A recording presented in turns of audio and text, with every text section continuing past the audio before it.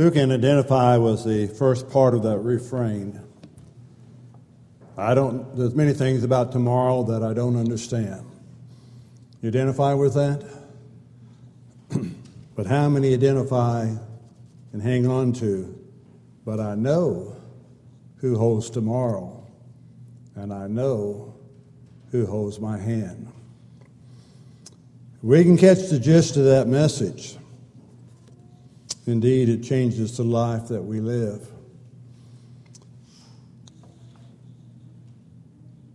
How many believe that in a few weeks we'll be celebrating the 4th of July? Then in September we'll celebrate Labor Day. How many believe in November we'll celebrate Thanksgiving? And how many believe in December we'll celebrate Christmas? We have confidence that those days will come if we're still alive, but we have confidence that that is a surety. How many believe with a surety that it is well with my soul and heaven's my home? Without a doubt, we may wrestle with what may come tomorrow, but we've already have the answer. I know who holds tomorrow, and I know who holds my hand. So tomorrow's not the problem, is it? The problem is my trusting and my believing that God does care and that He's actively involved in the life that we live. The mind is the seat of the intellect, the seat of the will and the emotions. It's where we feel and it's where we make decisions within our life. And it's also the place where conflicts we face in this life, it's where they begin. It's in the mind. The mind is the battlefield. The Lord, the flesh, and the devil are all battling for control of our minds.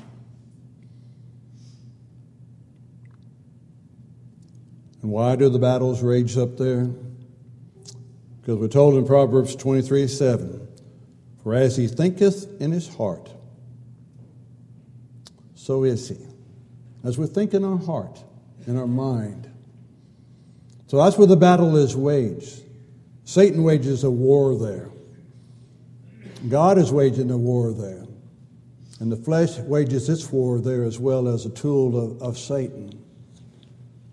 But they're striving for control of the mind.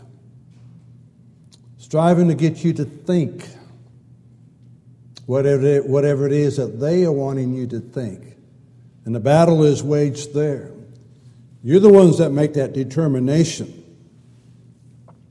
as to what it is that you will dwell upon. And you make that choice within your life.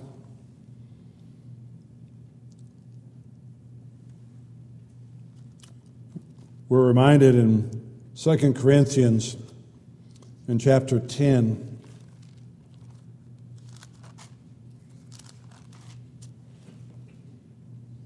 verses 3 through 5. 2 Corinthians chapter 10, verses 3 through 5. For though we walk in the flesh, we do not war according to the flesh. For the weapons of our warfare are not carnal, but mighty in the Lord for pulling down strongholds, casting down arguments and every high thing that exalts itself against the knowledge of God, bringing every thought captive into captivity to the abundance of Christ. That's where the battle is waged. It's not a physical warfare.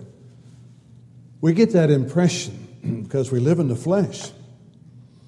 We get the impression that it is a physical war that we're waging. The flesh, the lust of the flesh, the lust of the eyes, and the pride of life. So we got that battle going on. And we need to have that understanding. That battle is being waged. And Satan is trying to pull down what we have in Christ Jesus. Trying to have us cast doubts about whether we are really who we think we are. And are we fully convinced of who we say we are? And do we have a surety that we're walking the path that will be found pleasing in the eyes of God? And Satan wants those little doubts planted in your mind. He wants those little thoughts to prick your heart and to cause you to rethink. How can you think that you're a child of God? You know what you thought about this morning? How can you think you're going to heaven? You know what you said when no one was watching you or no one was near you? How can you believe that God cares for you? You know what you've been thinking about, dwelling on? Satan wants those doubts planted there to cause us to lose confidence in what we have a surety of. We sing it. I know who holds tomorrow, and I know who holds my hand. It doesn't matter what the future holds. It does not matter what the future brings our way. Matters not the trials, the tribulations, the distresses, the persecutions, and whatever else it may be that may come our way. I know who holds tomorrow. And I know who holds my hand. That at the end of this life, do you have that assurity? That you're going to hear that, well done, thou good and faithful servant. Enter into the joy of your master. Paul would tell the Philippians in Ephesians 6, 10 through 18. You talk about what we call the Christian armor. Put on the whole armor of God, that you may be able to stand against the wiles of the devil. You leave any part of it out, and you're susceptible to an attack. You need everything that God provides for you to help you to stay where you need to be. You're going to walk through a world that is as physical as it can be. You're going to walk through a world that is as tempting as it can be. You're going to walk through a world that is just as alluring as it can be, enticing. Just a short detour is all that's being asked of you. Just pause for a moment and enjoy this part of life. Don't worry about having to answer for what you've done. After all, God's a loving God and He will forgive you. So the temptation is there, and it's constantly there as you walk through this life. And it doesn't cease.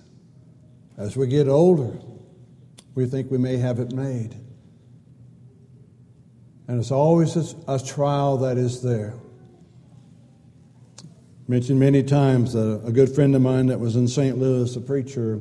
He was in his mid-90s preaching, and as we talked together many times, we talked about the same concern.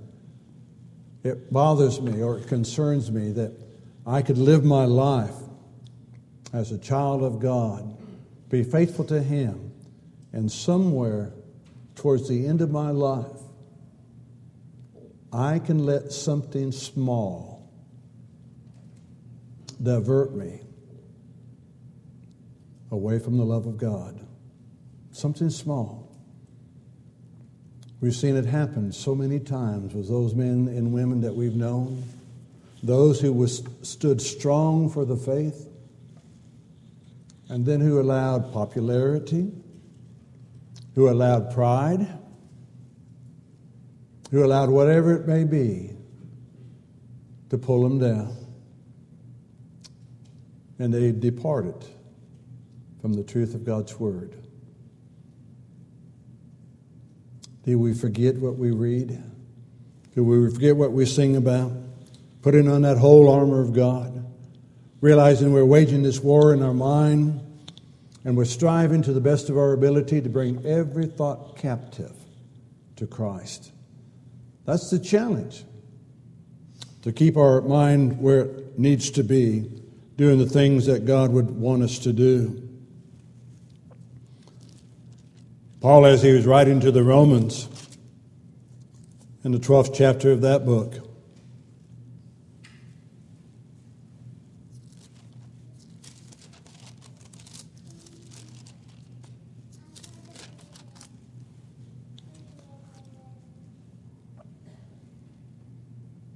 and do not be conformed, in verse 2. Do not be conformed to this world, but be transformed by the renewing of your mind, so that you may prove what is that good and appropriate and acceptable and perfect will of God. Don't be conformed to the world. And that's the challenge. Living in this world, but not of this world. The challenge not to conform to this world. And the pressure is always there, to seen in a lot of cases. Individuals again who've stood strong for the cause of Christ by their association with those who did not stand strong for Christ, for those who held different opinions and different beliefs than what are taught in the Bible. And because they were good people, had good moralities, had good practices in their lives, to reach a conclusion that surely it's simply because they were not strictly following the Scriptures that God would punish them, that He would overlook the teaching. Don't be conformed to this world. We live in a world that is constantly challenging us to want to be true to God's Word.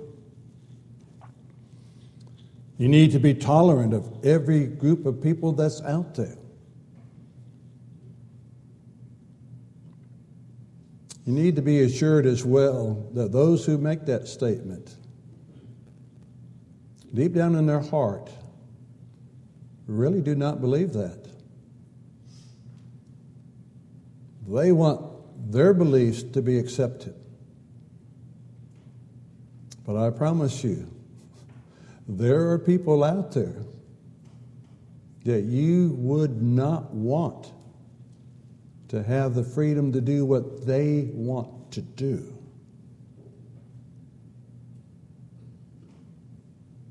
That's why we built institutions for restraint. They're there. You hear him push for the one, then you hear him push for the other, you hear him push for another, and you hear him push for another. Well, they want you to be tolerant of them and their beliefs. They want to be able to say what they want to say and to do what they want to do, and you not to have any recourse to them. But they do not want to give you that same privilege. That you can believe what you want to believe and you can say what you want to say, but they want to have recourse to what you said. I'm not going to accept what you said, but I cannot tell them that I cannot accept what they say. So the world is trying to conform us to its way of thinking. And there's a battle that's there. It needs to be waged. We do that by the renewing of the mind. We need to be transformed. If any man is in Christ, 2 Corinthians 5:17, he's a new creature, a new creation. All things have passed away. Behold, all things have become new. We're this new creation. And as with any new creation, you have to constantly reaffirm and guard the mind. Whatever it is, in the physical life, it's the same thing. As the baby begins to grow, they have to be constantly be taught and be reminded of what they say, what they do, what's acceptable, what's not acceptable. And so it is true spiritually as well. There are rules, there are regulations, there are restrictions that indeed God has placed upon us, and it's not up to us to make that change within our own lives. Paul, as he wrote to the Ephesians in chapter 4,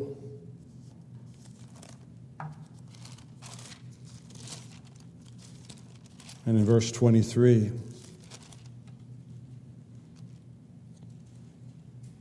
and be renewed in the spirit of your mind. Be renewed. Catch that renewal. Take hold of the mind.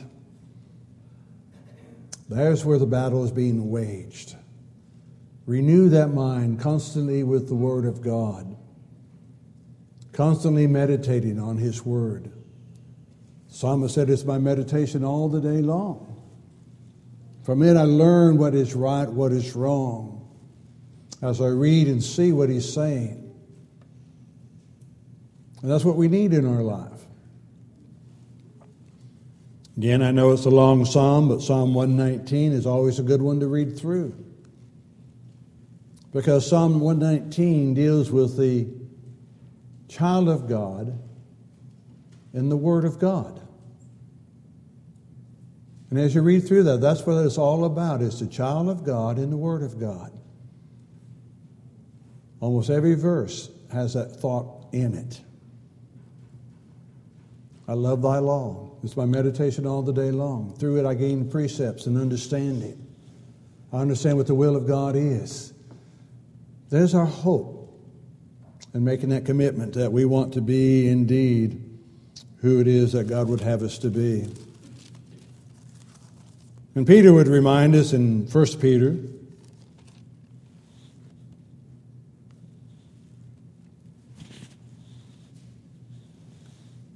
chapter 1 and verse 13.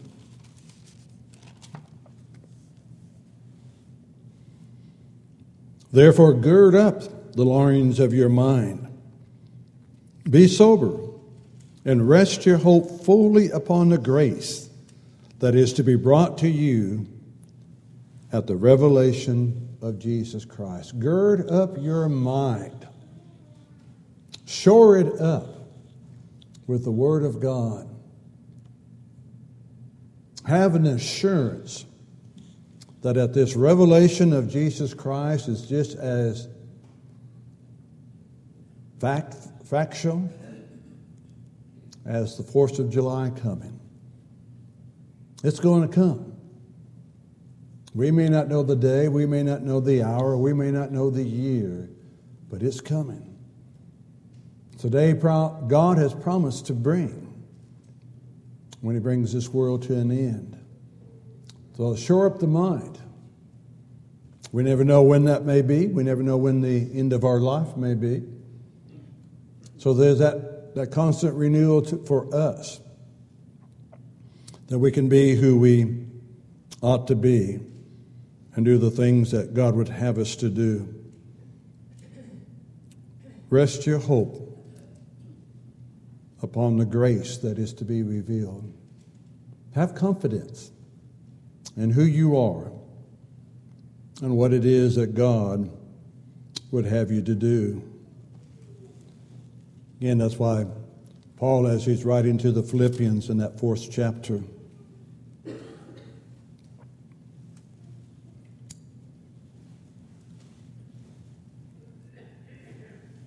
verse 4, rejoice in the Lord always. And again I will say, rejoice.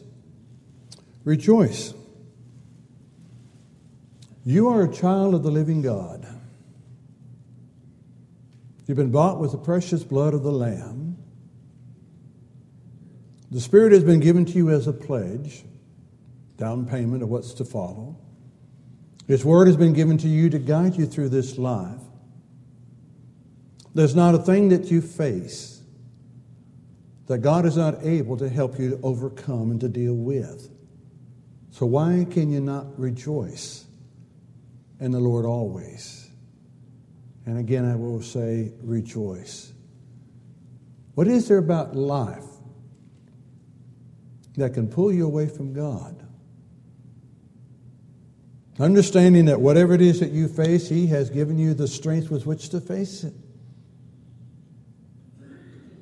There is no temptation taken you but such as is common to man. And God will not, love that, God will not allow you to be tempted above what you're able to bear. That's a promise God has given. So whatever it is that you face, however dark it may seem, however long it may appear, however devastating it may appear, God has promised you He will not tempt you or allow you to be tempted above what you are able to bear. But with every temptation, will provide that way of escape. And oftentimes that's the battle in the mind. I dwell on the battle, without dwelling on the source of the strength. And when I dwell on the battle, I believe the battle's intense and I'm losing. But when I dwell on the strength that I gain to fight the battle, then the battle can be won. I'm dependent upon God to help me in this life. Let your gentleness be known to all men. The Lord is at hand. Watch the life that you live. God is at hand. He's aware of what's going on. Put your trust in Him. Be anxious for nothing. One of those easy verses to read. One of the more difficult ones to apply. Be anxious for nothing. What are you going to be anxious about? Being anxious doesn't change anything. Well, it does. It can change your health. It can change a lot of different things along the way, but it doesn't change the situation. Where's your trust? Where's your source of strength? Be anxious for nothing, but in everything by prayer and supplication with thanksgiving, let your requests be made known unto God. Powerful little verses there, written to encourage us that as we live this life, to remind ourselves, we see with the physical eye, we perceive with the physical mind, we anticipate with the feelings of the physical body, and we forget the spiritual.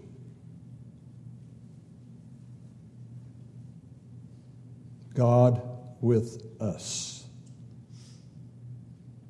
helping us, uplifting us. When the knees are weak, He's the one that upholds us. And we may not even know it, but He's always there. Where we put our faith, where we put our trust, where we put our hope, and what He's done for us. It's always a sad song to sing, the invitation song, because we're singing among Christians usually.